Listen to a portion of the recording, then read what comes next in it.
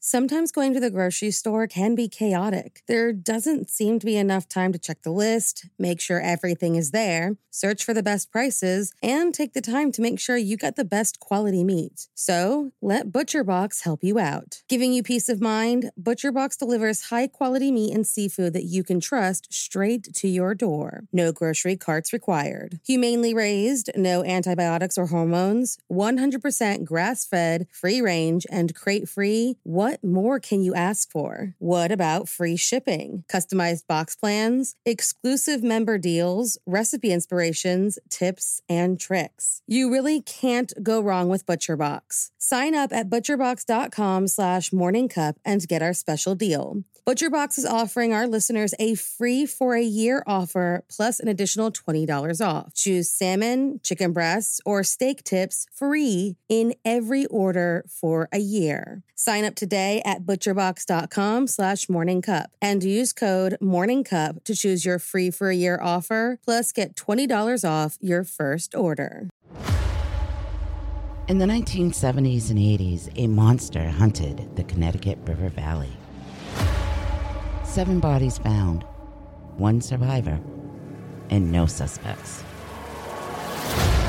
I'm Jane Borowski, host of Invisible Tears. I was 7 months pregnant and stabbed 27 times, and I survived. My story didn't end that frightful night. This attack on me physically and mentally lingered for years. I'm Amanda Bedard, and I'm Jane's life coach and co-host of Invisible Tears. Jane is ready to share her story, and not just about her attack, but her healing process afterwards. As a platform for truth and healing, we are on a mission to help others that suffer from PTSD and help bring awareness to mental health issues. To hear my story and others, you can find Invisible Tears wherever you listen to your favorite podcast.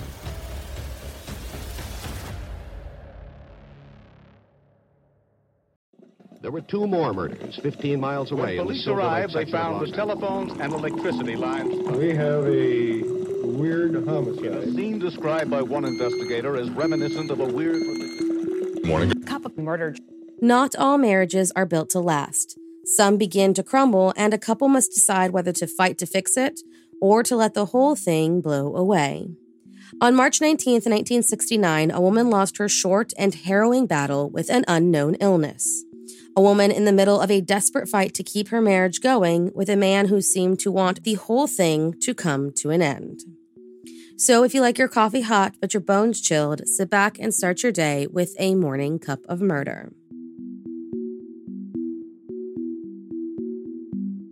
Joan Olive Robinson Hill, born on February 6, 1931, came from a family of status.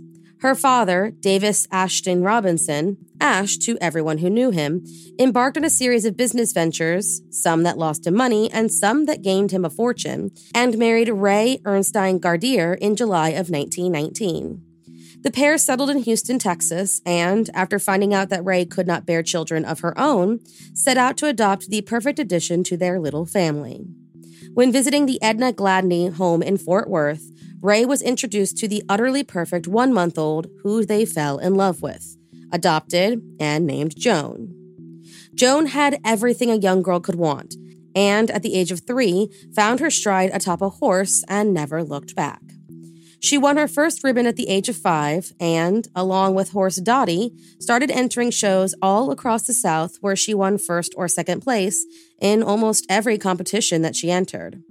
This continued well into her adulthood, and while competing professionally throughout the 1950s and 60s, Joan won as many as 500 equestrian trophies. Graduated and ready to attend college, Joan was accepted into Stevens College in Columbia, Missouri, where she was described as an average student with a very active social life.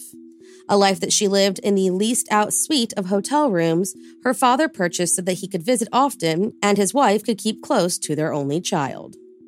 Before the age of 20, Joan had married and divorced twice, her father never approving of any of her paramours. But by 1957, she had finally found the man with whom she would spend the rest of her life with. One of Houston's leading plastic surgeons, Dr. John Hill. John Robert Hill, who had graduated summa cum laude at Abilene Christian College with a passion for music, moved on to the Baylor College of Medicine in Houston and, after graduating, took up residency at Houston's Herman Hospital. During this time, Houston-based surgeons were pioneering new heart surgery techniques and attracting residents from far and wide who wished to study under their guidance, meaning John, for the first time in his life, was a very small fish in a very big pond. Not willing to sit by and realizing the city would be awash with cardiac surgeons, John decided to switch things up and opted instead to study plastic surgery in a city where, at the time, there were only 10 certified plastic surgeons practicing. He knew he could make more money this way, and before long, became one of the most popular members of his residency program, a program that was almost cut short after he perforated a patient's bowel during a routine operation and stitched up the man without repairing his mistake. The patient later died of peritonitis, but John was able to complete his residency with little to no issue. He was offered a partnership with a surgeon named Nathan Roth, joining his practice in 1963 and immediately putting strain on the relationship when he failed to warn his very first patient that a drill bit had broken off during a jaw repair operation and that it had been left embedded in the patient's face. Because John's brother had ended his life just before the incident, Nathan Roth gave his partner the benefit of the doubt and let him continue in the practice. It lasted only 4 more years before Nathan, tired of John's repeated request to cover him so he could perform in music recitals, dissolved their partnership, and John established his own practice housed in the same building as his former partner. By this point, John and Joan had been married for about 10 years, the first 6 of which were spent living in one of Ash Robinson's properties, and had a son, Robert Ashton Hill, who was born in 1960. Joan, still very passionate about her equestrian career, opened up Chatsworth Farms with the help of her father, a place where she could breed horses and establish a riding school, while John devoted all his spare time to performing and listening to music. Things seemed to be going perfectly for the Robinson Hill families. Joan's farm was doing well, John's practice seemed to be flourishing, and the couple, very much so in love, were raising their son in their newly purchased colonial-style home in the wealthy suburb of River Oaks, just a few blocks from Joan's parents. Now, it has been mentioned briefly, but John's passion for music, which began in very early childhood, was something that he was keen to let take up most of his life, and, much to Joan's dismay, most of his money. John, in addition to his work at his practice, dedicated at least 20 hours a week to taking lessons, practicing, and performing in concerts. He was an active member of several musical groups and announced one day to his wife that he intended on converting the former servants' quarters of their home into his personal music room, a project which needed a loan of about $10,000 that he asked his father-in-law for. Ash, believing the room was frivolous and had already loaned them money to buy the house to begin with, refused to give the loan, so John, never deterred, went to the bank instead, got the money to pay off Ash for the home, and hired a sound engineer to create the perfect music room, telling the man, "I want the finest music room since Renaissance Italy." Those $10,000 quickly ran out, and by March of 1969, John had spent about $100,000 on this venture, $20,000 of which went to the speaker system alone. The room quickly became a bone of contention in their marriage. Joan mad about the money he spent on this room and the fact that nothing else, not she nor their son, seemed to matter to John. Nothing except maybe the woman whom he began an affair with in 1968. While picking up their respective children from a summer camp in August of 1968, John Hill met Ann Kurth, and the pair began a romantic relationship. One day upon returning home from a horse show outside of Houston, Joan found a note from her husband saying he was leaving her, as things were, quote, not good between us. She tried to get an explanation from her husband, who ignored her calls, and Ash Robinson suggested a private investigator to find out what John was up to. She declined, and 2 weeks later, the pair met up for a talk, and John admitted to the affair. In November of 1968, John served Joan with divorce papers. Ash, in response, hired that private detective and soon learned that his son-in-law was living in an apartment with his new girlfriend. He reported this information back to Joan, who, wanting to make their marriage work, contested the divorce. The following month, Ash asked John to meet with him and handed his son-in-law a letter of apology, a letter he had written to Joan on John's behalf and wanted him to sign. Reminded of the debt he owed to the Robinson family for both the household and professional expenses, John signed the letter, withdrew the divorce petition, and moved back in with his wife. By Christmas, the couple had reconciled, but John, unbeknownst to Joan, still saw Anne on the side. While John kept his secrets, Joan struggled with her dreams. Chatsworth Farm, never really reaching the level of success that Joan had long envisioned, started to flounder, and by 1969, she was considering a sale when, desperate to make it work, she persuaded a friend named Diane Sedegast to come on as a temporary trainer. Around the same time, she found out that her husband was still seeing Anne Kurth. After a particularly heated argument in March of 1969, John left the house and took his son for a haircut and stopped at his secret apartment to pick up a couple of things, something he relayed to his mother upon coming back home. Joan, furious, invited over friend and neighbor Van Maxwell to discuss her current predicament, but when Van arrived, announced an impromptu game of bridge with visiting house guest Diane Sedegast and Eunice Woolen. Tensions were high, but Joan, always the perfect hostess, set up the game in John's music room. On one side of the room, John sat listening to music, and on the other sat the women playing their cards. Joan began loudly discussing her husband, and, as if he were not there, told the women that she was planning on calling her lawyer on Monday. Van was uncomfortable with this odd situation and asked Joan to lower her voice or she was going to leave. So Joan started to write out notes to her friends instead, slipping them across the table and informing them that she was going to have John taken out of her will. After an uneasy evening together, three women trapped between marital strife, John, out of the blue, put on a love song and came over to stand beside his wife. Diane suggested that the pair dance together, which they did, and when they were done, they went off to their bedroom. The next morning, Joan told Diane that John made her, quote, very happy that night, and, quote, told me things I've never heard from the man before in our married life. I think it's going to be all right between us from now on. John must have felt the same way because shortly after, he went out and got the girls some pastries, taking careful consideration in handing out each one personally. On March 14, 1969, the Hills attended Houston's annual Wild Game Dinner, where John was playing with his band, the Heartbeats. With the festivities finished, Joan asked her husband if he was going to be staying out. He said that he was, and she reminded him that he had already done so on 2 previous occasions that week. The conversation quickly turned venomous, and, upon arrival at home, Joan got out of the car, stomped to the house, and shouted, "You've blown it, John. You've lost your wife, your son, and your goddamn music room." The next day, Diane and Eunice spoke with Joan, who, after waking up late in the afternoon, mentioned a pill that John gave her that knocked her out.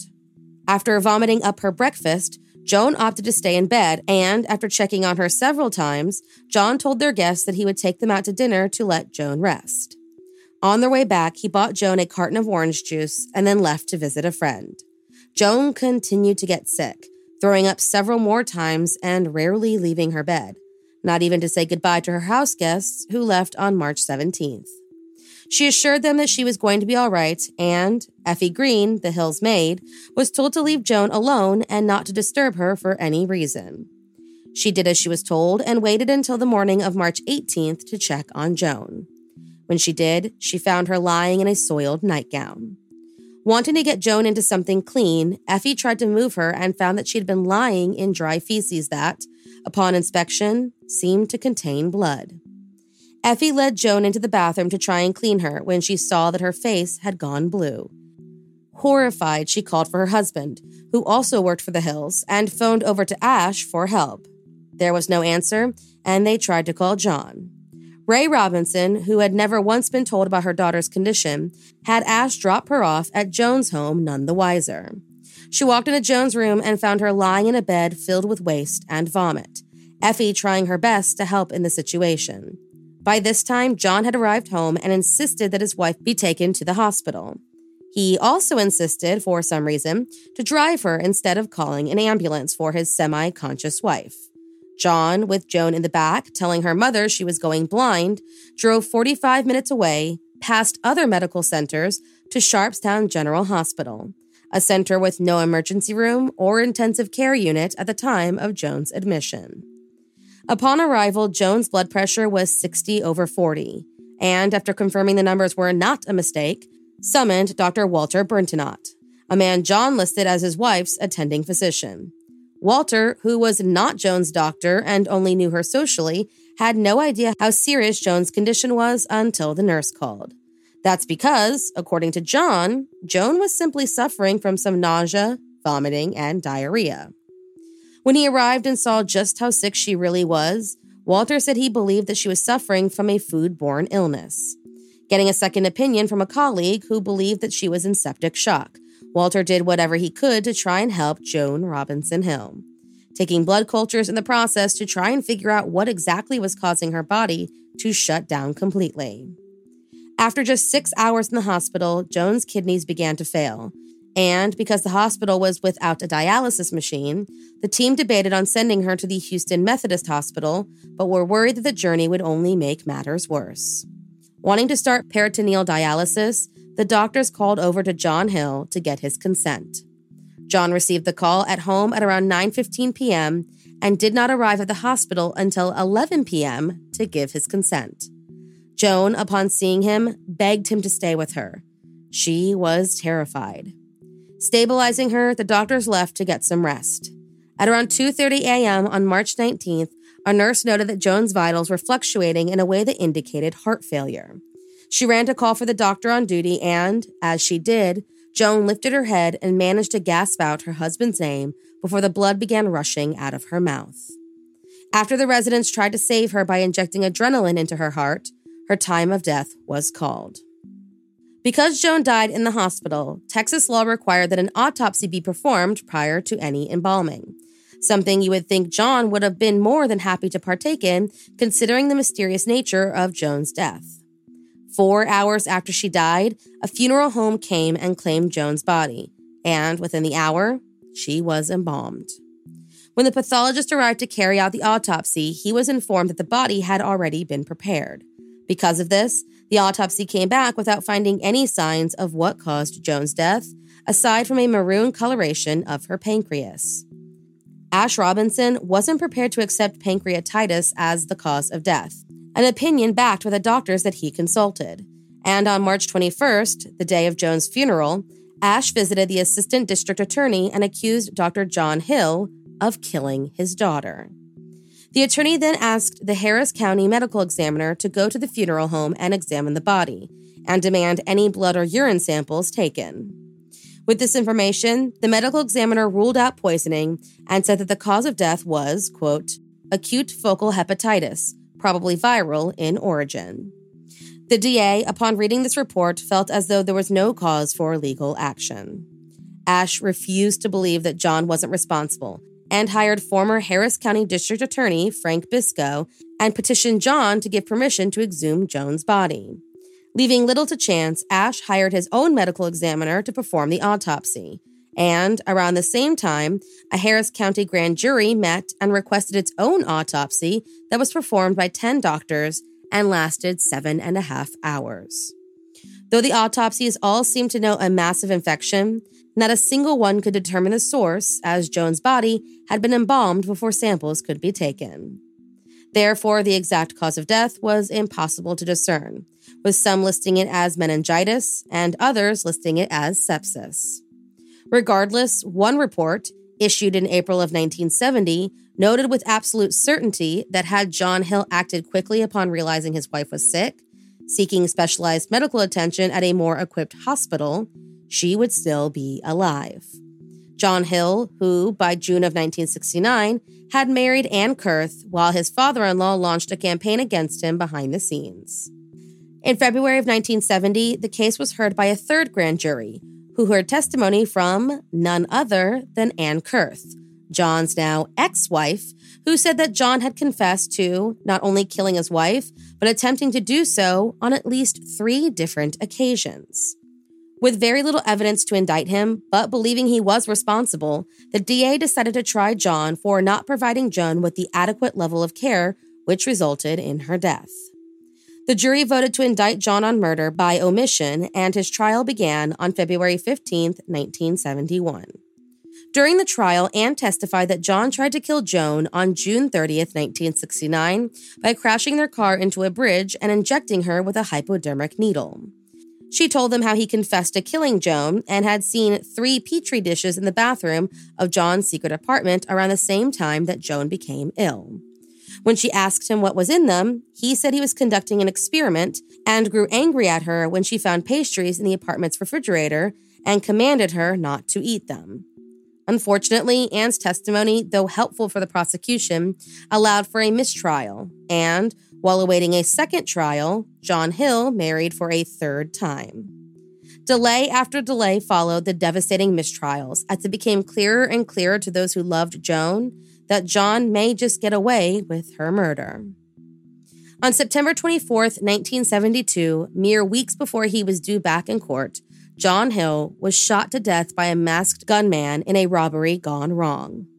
He and his new wife, upon returning home from a medical conference in Vegas, were greeted by a man wearing a green mask that, upon first glance, Connie Hill thought was her stepson playing a joke. She had no idea that he and John's mother were inside of the home with their hands and feet bound, tape covering their mouths. Connie was able to get away and call for help, but John was not so lucky. When police arrived, John's 12-year-old son was standing over him, arms still bound, saying, "They've killed my daddy."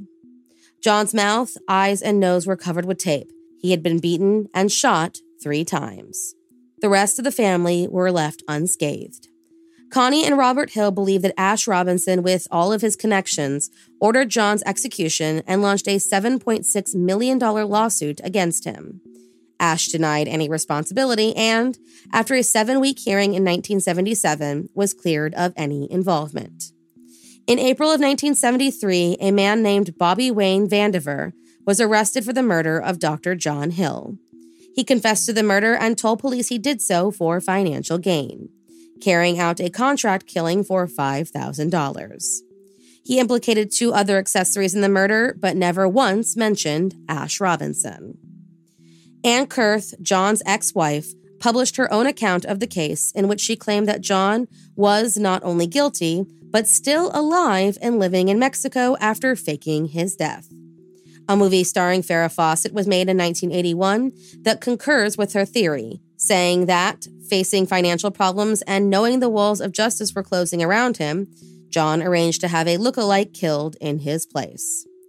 In an article preceding the film, journalist Jerry Buck noted how the supposed body of John Hill was so battered it made identification almost impossible, that John had a different eye color than what was recorded for the deceased, and how a number of John Hill sightings have occurred throughout Mexico and New York City. Thank you for joining me in my morning cup of murder. Please join me again tomorrow to A Terrible Thing Happened on March 20th. Don't forget to rate and subscribe and let me know how you like it. If you want to help support the podcast, there's always Patreon or just sharing it with your true crime obsessed friends. And remember, stay safe.